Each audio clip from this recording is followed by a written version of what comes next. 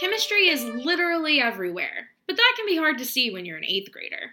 Hi, I'm Leslie Bright, the science teacher at Carlisle Middle School.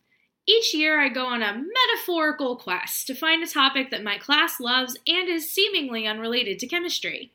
This year, it turns out a lot of the class of 2020 is into learning about war and history. So this season, And Chemistry is bringing you 4 episodes about how World War II and chemistry overlapped.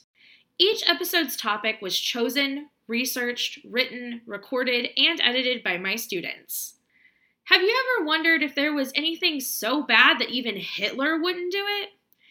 Did you know that meth helped fuel the Nazi invasion of France? Curious how the atomic bomb was made or how medicine changed because of World War II?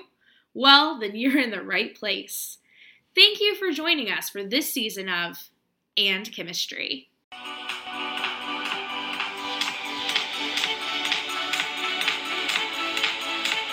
Hello, my name is Jackson Carey. And I'm Grace Cooper. What are we talking about today, Jackson? Today we're discussing how chemistry and World War II relate to one another. So, what better topic than how the Nazis and the Japanese were on crystal meth? Wait, hey Jackson, I've got a good one. What do you call a duck on drugs? A quackhead. A lot of podcasts would interview people who worked for a company that was involved, had actual experience using drugs, or maybe even an expert on the topic. But we're in 8th grade during a pandemic and none of us are quarantined with World War II drug scientists. The first person to make Pervitin, which is a mixture of cocaine, oxycodone, and methamphetamines, was a Japanese scientist named Osaka Prefecture. Then a German doctor named Fritz Hochschild began manufacturing it. Interestingly, he also pioneered the East Germany sports doping program, which is the distribution of enhancement drugs to elite athletes across Germany. Thanks, Fritz and Osaka.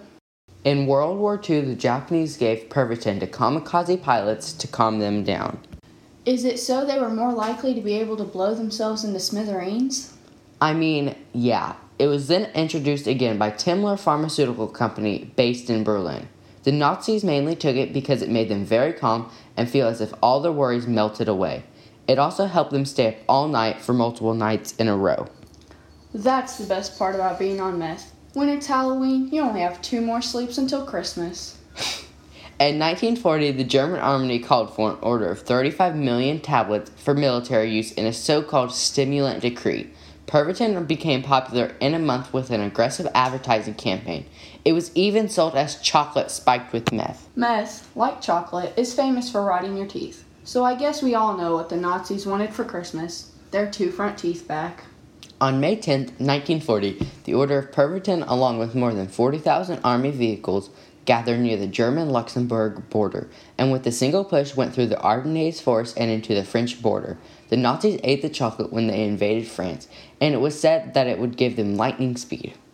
So you're telling me that France was basically conquered by a sugar rush and meth?